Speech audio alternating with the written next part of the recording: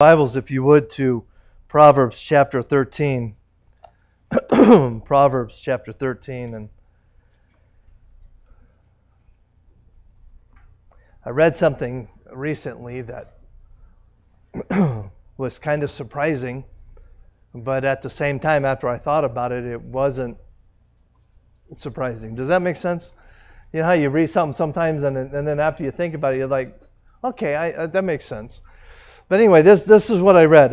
Executives of a greeting card company decided to do something special for Mother's Day.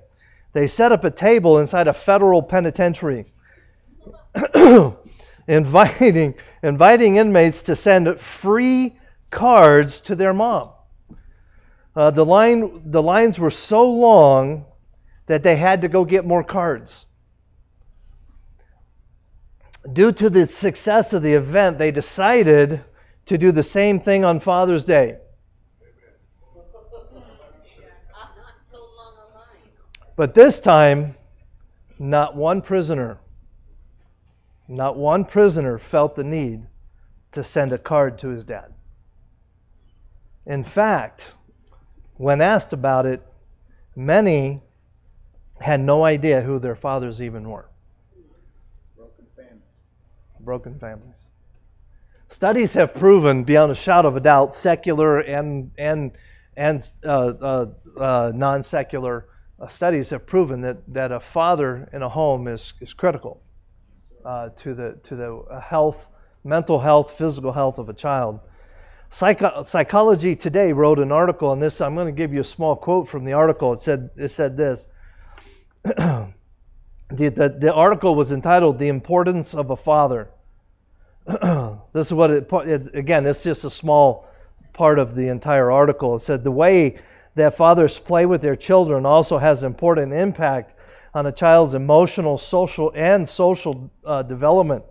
Fathers spend a higher percentage of their one-on-one interaction with infants and preschoolers in stimulating playful activity than do mothers.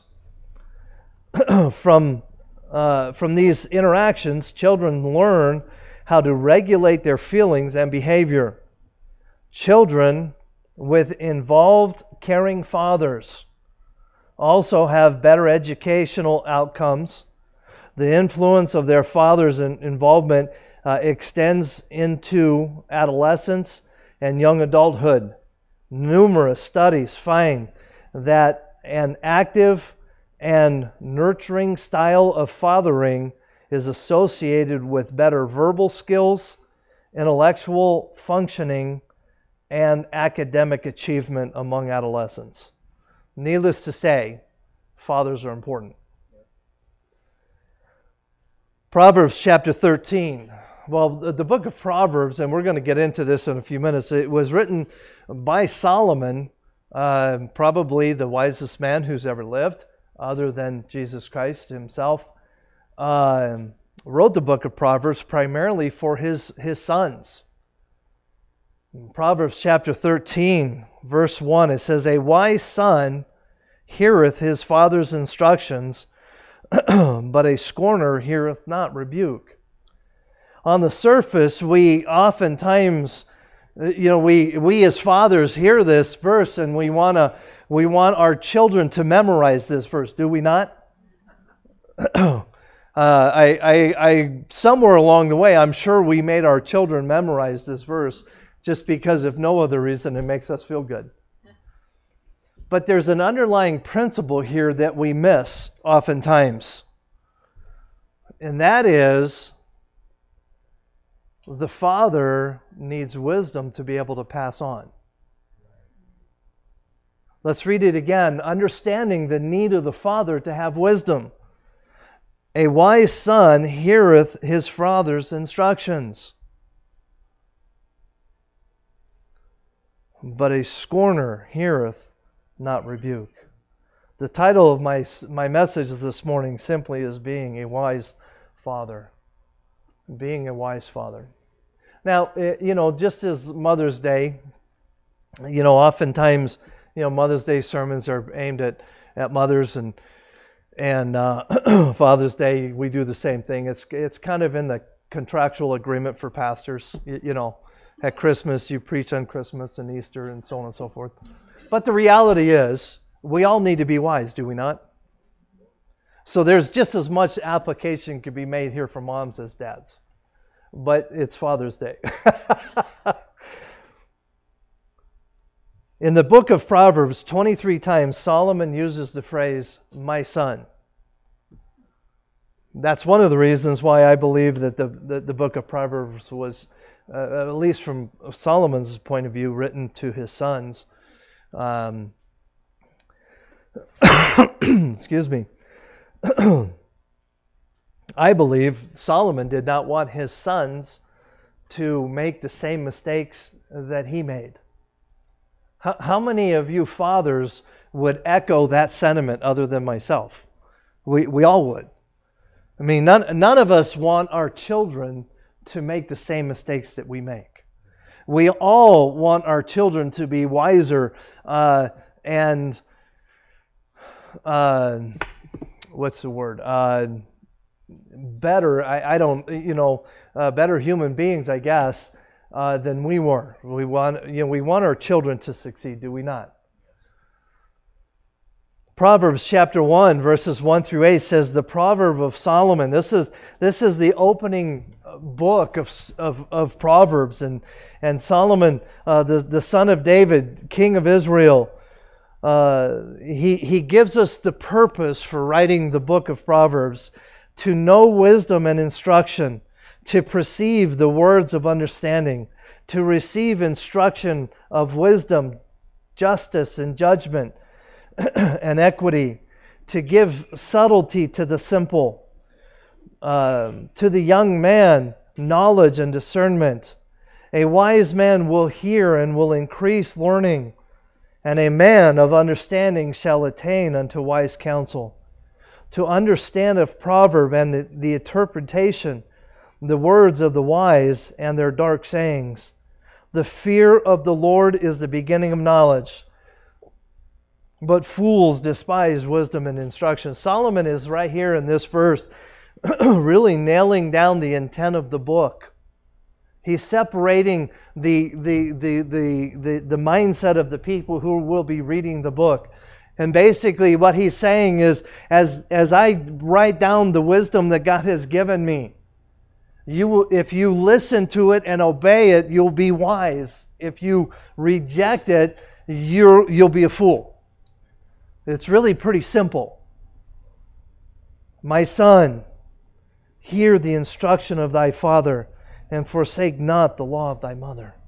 It is almost as though Solomon here is pleading with his sons. Read this, what I'm writing down. Read it, absorb it, make it part of your life.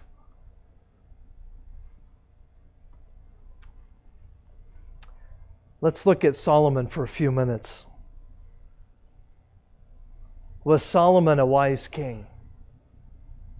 Was Solomon a wise king? I believe he was. And in 1 Kings chapter 3, verse 5, it says, in Gibeon, the Lord appeared to Solomon in a dream, and God said, ask what I shall give thee. David, Solomon's dad, had died, and the throne passed to his youngest son, Solomon.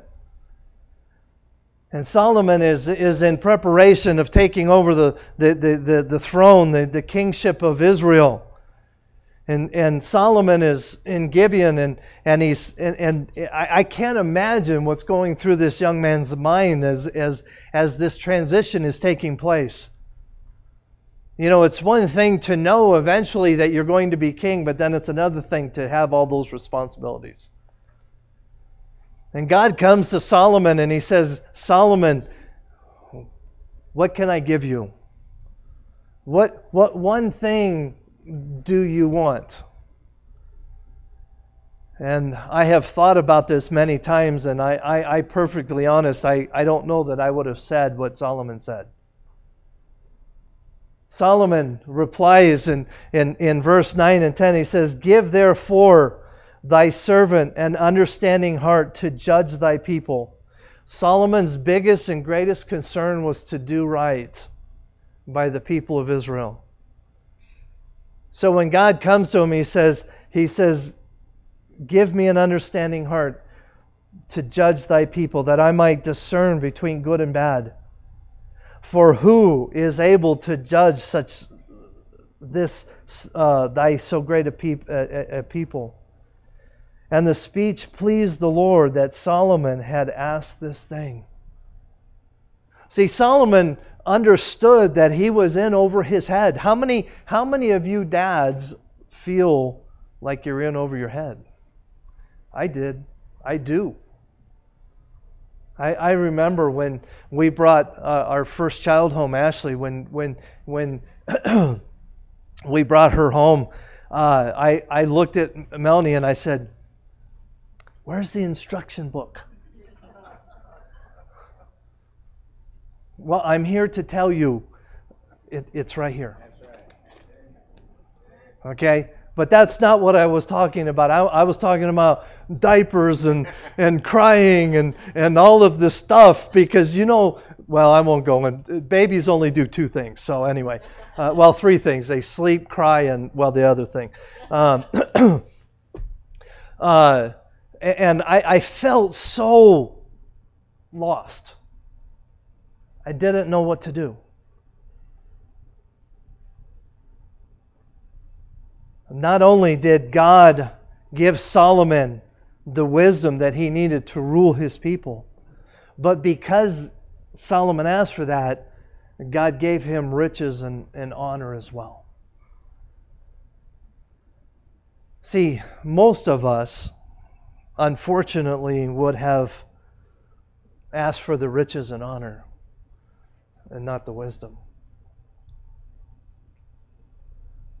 2 Chronicles chapter 9, verses 22 and 23.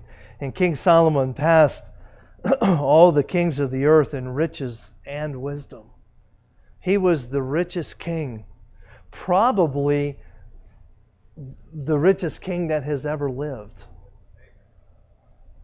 He by far was the smartest, the wisest king that has ever lived. Again, other than the King Jesus Christ. And all the kings of the earth sought the presence of Solomon to hear his wisdom that God had put in his heart. That's an amazing thought. Every king on earth at the time sought to spend time with Solomon so that they might impart some of his wisdom and take it home so that they might rule their people well too. That is an incredible amount of influence. There's no question that Solomon was a good king. But was he always a wise, godly king? Did he always walk with God? The answer to that's no. And before we get too critical of Solomon, how many of us walk with God every day, all day, without fail? Not too many of us. In Ecclesiastes chapter 2, verses 4 to 10, it says, I made me great works. I built me houses. I planted me vineyards. I made me gardens and orchards, and I planted trees in them of all kinds of fruit, and I made me pools of water to water therewith the woods that bring forth trees. I got me servants and maidens, and had servants born in my house. Also I had great possessions of great and small cattle above all that were in Jerusalem before me. And I gathered me also silver and gold and the peculiar treasure of kings and of the provinces. And I got me men singers and women singers and the delights of the sons of men and musical instruments and that of all sorts. So I was great and increased more than all that were before me in Jerusalem. Also my wisdom remained with me, and whatsoever mine eye desireth, I kept not from them. I withheld not my heart from any joy, for my heart rejoiced in all my labor, and this was my portion of all my labor. See, Solomon, although he was incredibly wise, did not always walk with God. See, you can tell by these verses that we just read that Solomon was more concerned about the things of this world at a certain point in his life, and he went and he got it all. He went and got it all. And we'll talk more about that in a little bit, but because of this lifestyle that Solomon had, to maintain this elaborate lifestyle, he had to collect extremely high taxes on the people of Israel. Solomon, near the end of his life, was more concerned about keeping all of his worldly possessions than he was serving the people of Israel. Despite his magnificent rule, Solomon had a lot of dissent within the people. A lot of people were tired of paying the high taxes and the burden that goes along with maintaining Solomon's riches. We can all feel that. Yeah. Was Solomon a wise king? I believe he was. Did he make mistakes? Absolutely. Absolutely. Ecclesiastes chapter 2 verse 11 kind of sums up Solomon's life. It says, then after he had accumulated all of this stuff, he culminates all of this in one verse, and he says, then I looked on all the works of my hands had wrought, and on the labors that I had labored to do, and behold, it was vanity and vexation of spirit, and there was no profit under the sun. See, Solomon spent year after year after year collecting as much worldly possessions as he could do, building houses and orchards and cattle and establishing a kingship that no one on earth had ever been able to do, and probably never has been able to do since. And at the end of his life, near the end of his life, he says, you know what? It was all empty and vanity. It didn't meet one need down deep inside of my heart. It met all my worldly needs, but it was all empty.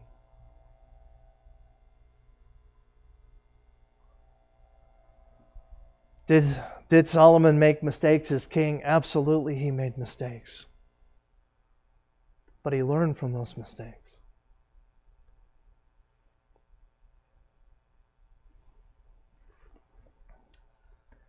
So, Solomon, was Solomon a wise king? Number one. Number two, second point, and this is where the rubber meets the road, I guess you'd say. Was Solomon a wise father?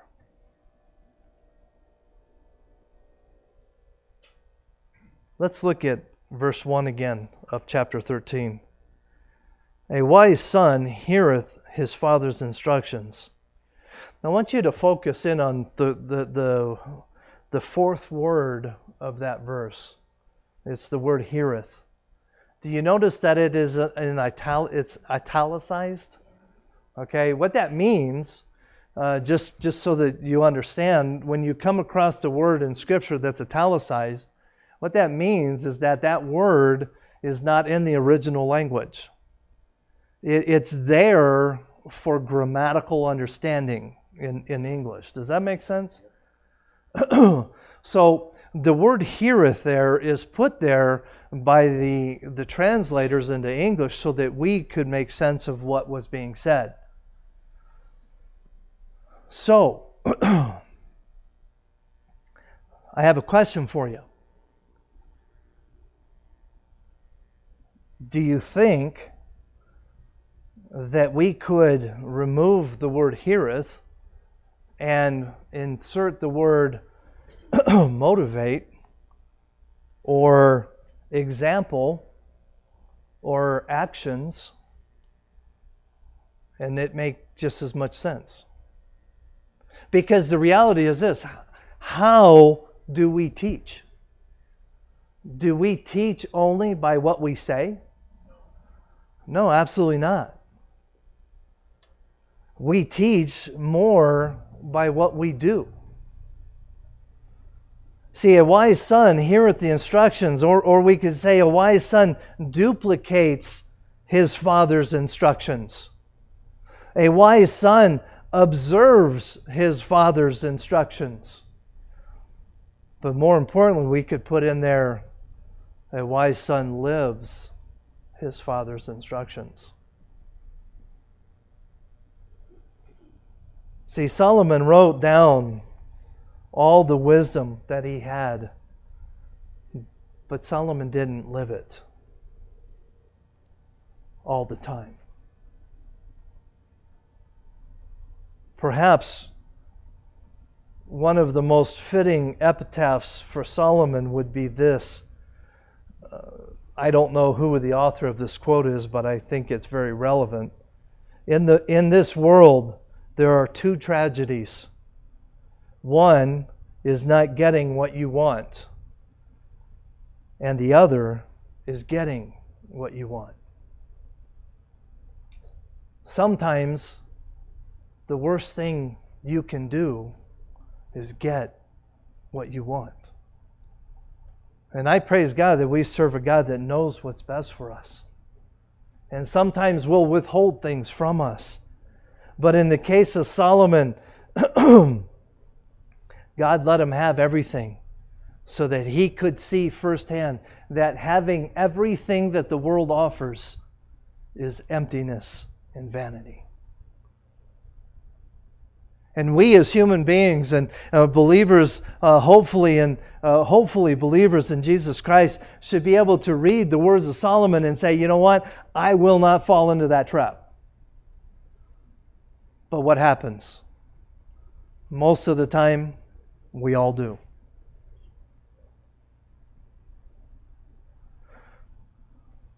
See, the end of Solomon's life, he failed to walk in wisdom. The great temple that Solomon had erected was overshadowed by the temples of the false gods and that he had built for his pagan wives. See, Solomon had a bunch of wives. I forgot to look up how many wives, but he had a bunch. How many? 800. Okay, way too many. About 799 too many.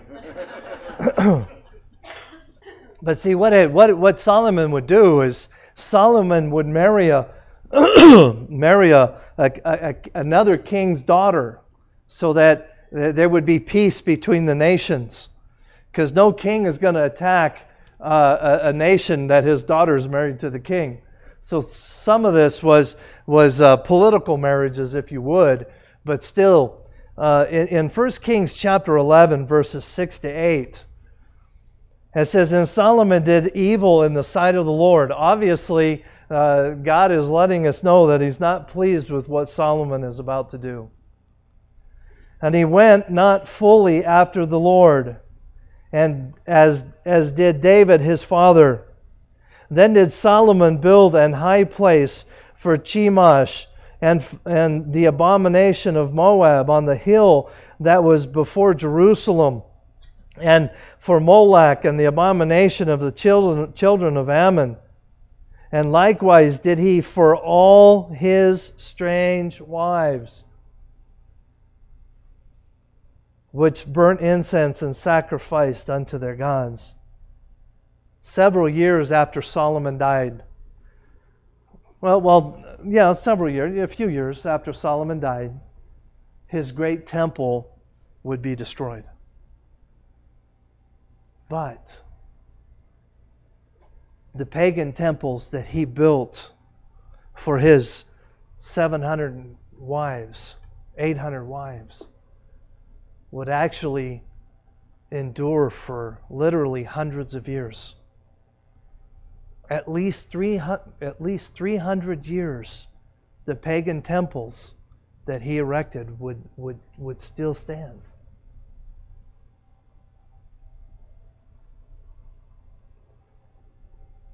Fathers, be careful. We can lecture our children,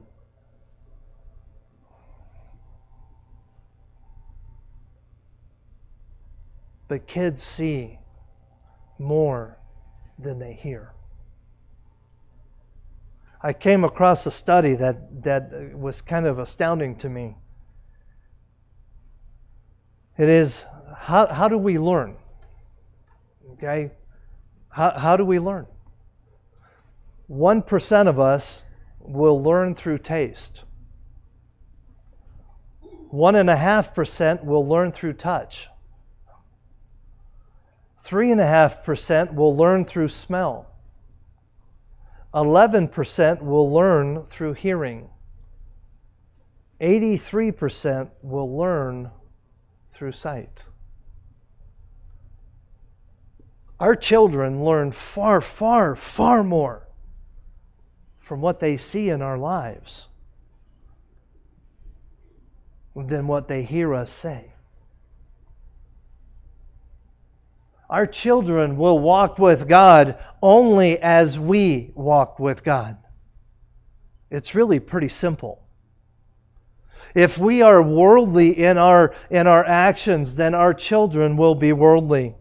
Ephesians chapter 6 verse 4 says, "And ye fathers, provoke not your children to wrath, but bring them up in the nurture and the admonition of the Lord." The word "bring" there literally means to take tender care, or to teach by showing, or to teach by demonstration. Bring them up. Get involved in your children's lives. See, Solomon thought all he had to do was write a book about wisdom and give it to his sons and say, "Okay, here, read this, you'll be okay." But what happened? His sons saw what his dad was. And that is how they lived. Think about it. The impact of a father is far greater. How many times have you thought the thought, "Do as I say, not as I do"? We're all guilty of that one, are we not? But it doesn't work. How do small children spell the word love? Time. Well, I have a surprise for you. Teenagers spell it the exact same way. That's right. In fact, you could probably even capitalize the time. Because time becomes even more precious and important as your children grow and mature.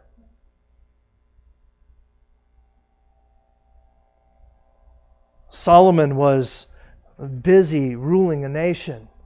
And I'm sure he made the excuse of, "Well, hey, I'm busy. I'm the king of Israel." Well, the problem with that line of thinking is, well, you had time to build all those houses and orchards and raise all those cattle and gather all these riches, but you didn't have time to invest into your children.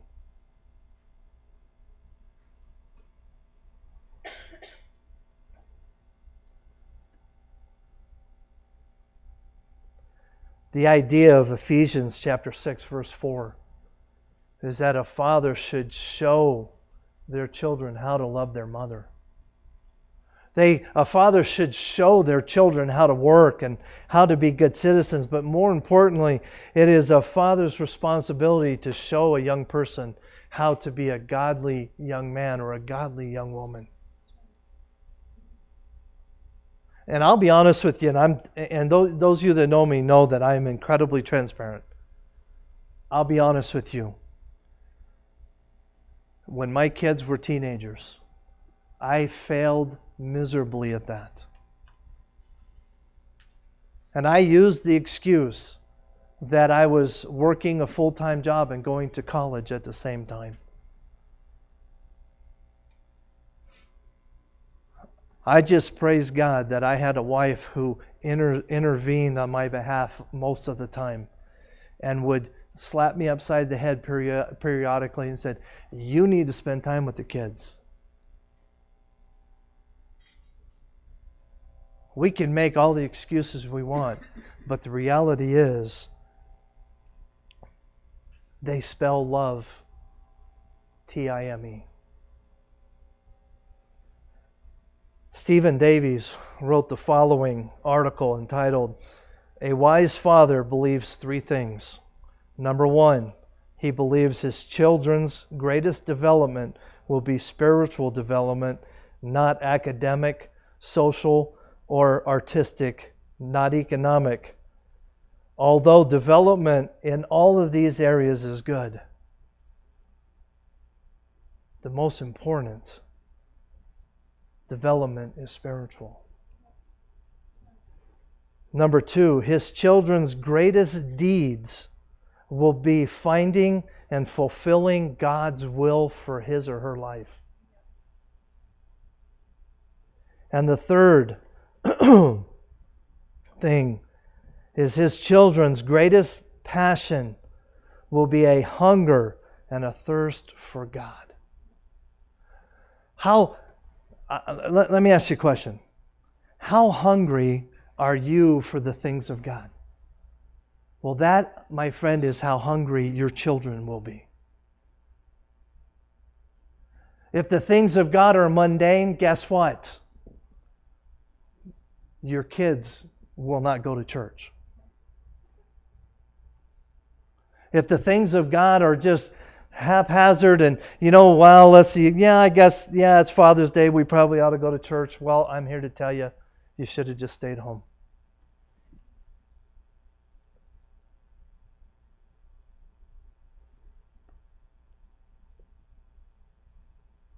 Fathers, we can excel at our work. We can spend a lifetime working and doing a great job and retiring with money in the bank and doing all of these things.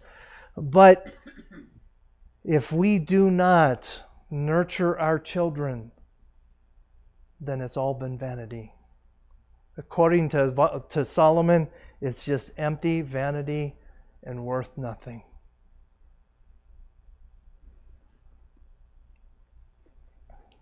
Let's talk about Solomon's legacy for a minute. We'll be done. Solomon's legacy. In 1 Kings chapter 12, verses 6 through 8, and the Bible says, "And King Rehoboam consulted with the old men." Now, before I go any further, I need to explain who Rehoboam is. Anybody know who Rehoboam is? Okay, well, they just call him that. Boy, Ronnie, you're on it, buddy.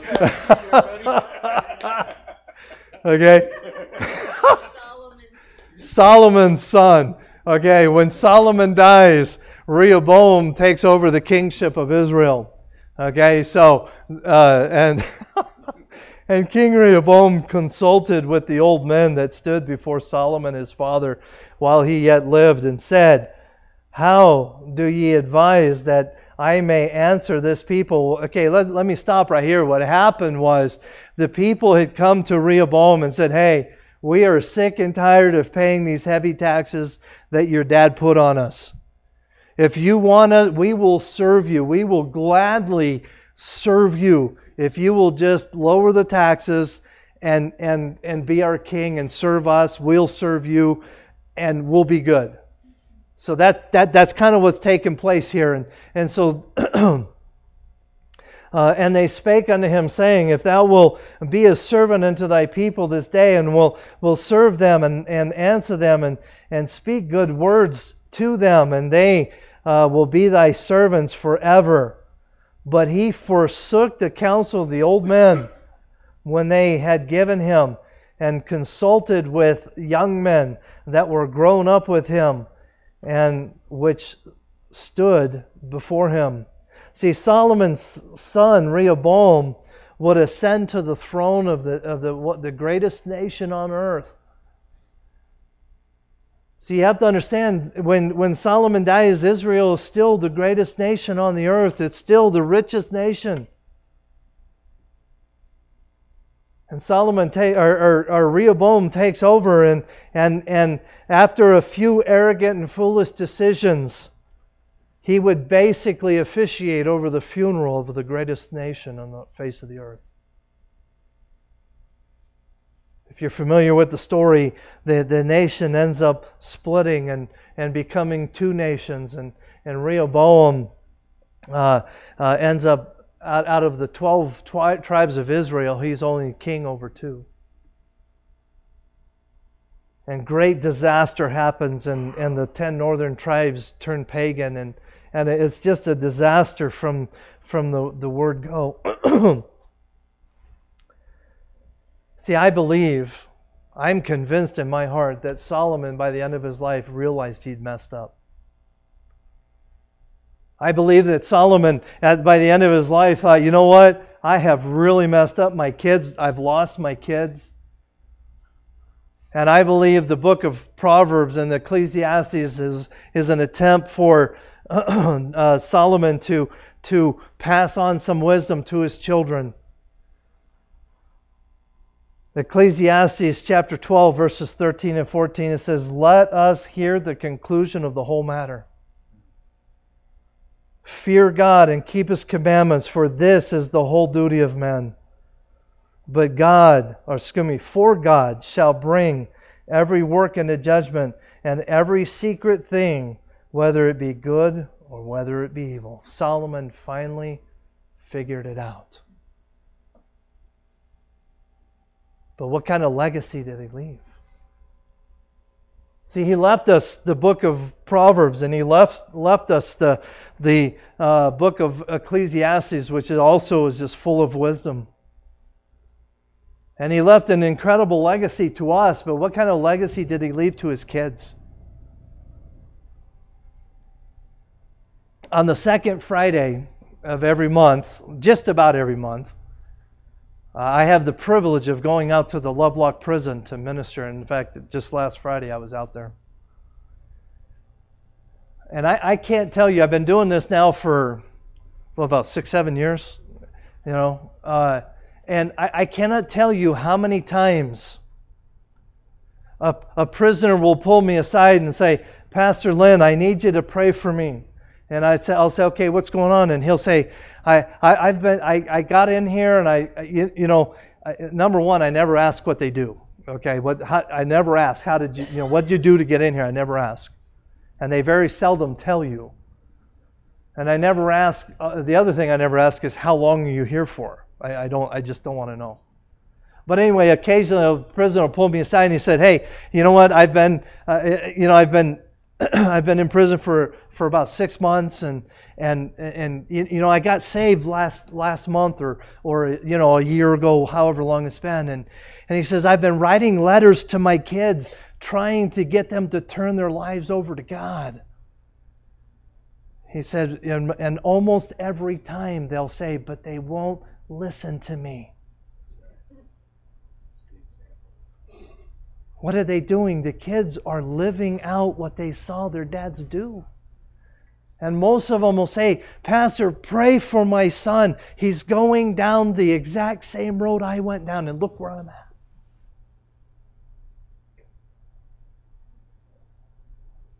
That's exactly what Solomon did.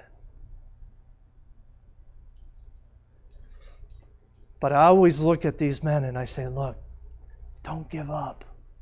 It's never too late. God can still get a hold of their hearts. Dads, listen to me. It's never too late. We may think so sometimes. I've talked to a lot of men that say, "You know what? It's too late. My kids are already set their course." No, it's not too late. I am living testimony of that. It is not too late. grandpas, granddads, papas, whatever you call yourself. I'm a granddad myself. My grandson started calling me Bubba. I love it. Whatever you are, it's not too late for you to intervene in the lives of your grandchildren. It's not too late. Let me say this too. Moms, grandmas, it's not too late either.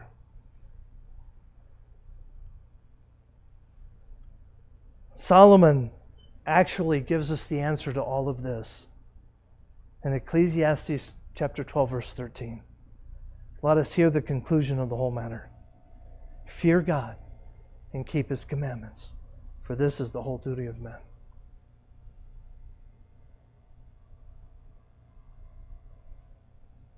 The word fear and the word keep are words of engagement.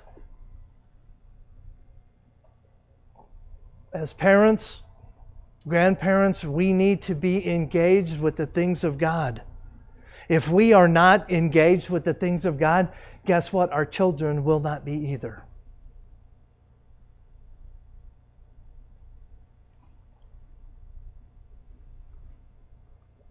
The Apostle Paul, I love 2 Timothy chapter 1, verse 5.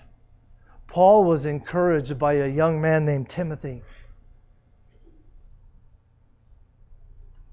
Please get a hold of this, because this is really the answer to what Solomon was saying. 2 Timothy chapter 1, verse 5 says, "When I call to remembrance the unfeigned faith that is in thee, which dwelt first in thy grandmother Lois, and in thy mother Eunice, and I am persuaded that it is in thee also." What happened? Timothy grew up, most theologians believe he grew up in a fatherless home. But he saw the faith of his grandmother, and he saw the faith of his mother. And what happened? He became a great man of faith. Now, I realize this is Father's Day and this is talking about two women, but the principle is still the same. Your children will live how you live. And if you are a hypocrite at home, guess what? That's exactly how your children will live. And Solomon figured it all out too late. That's the way it usually is, isn't it?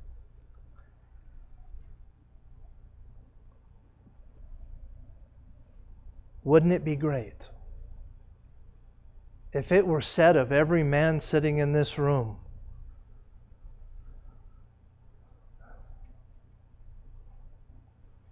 what Paul said about Lois and Eunice? Wouldn't it be great if your grandchildren came along and your grandchildren were great young people of faith that serving God, and they would be able to say, "Hey, you know what? Grandpa passed it down to his son or daughter, who passed it down to their son or daughter." What kind of legacy are you going to leave, I guess, is really what I'm asking. It'll be one of two things. It'll be a legacy of spirituality, or it'll be a legacy of carnality. It's really pretty simple. But I'm here to tell you, it's never too late to change. 1 John chapter 1, verse 9. It's not on there, Chris. If we confess our sins, He is faithful and just to forgive us our sins and to cleanse us from all unrighteousness. It's never too late. Solomon did not leave the best of legacies for his family, but because of the grace and the mercy of God, He left us a legacy so that we can leave a legacy. Let's not make the same mistakes. As we walk with God, our children will walk with God. Let's pray. Dear Heavenly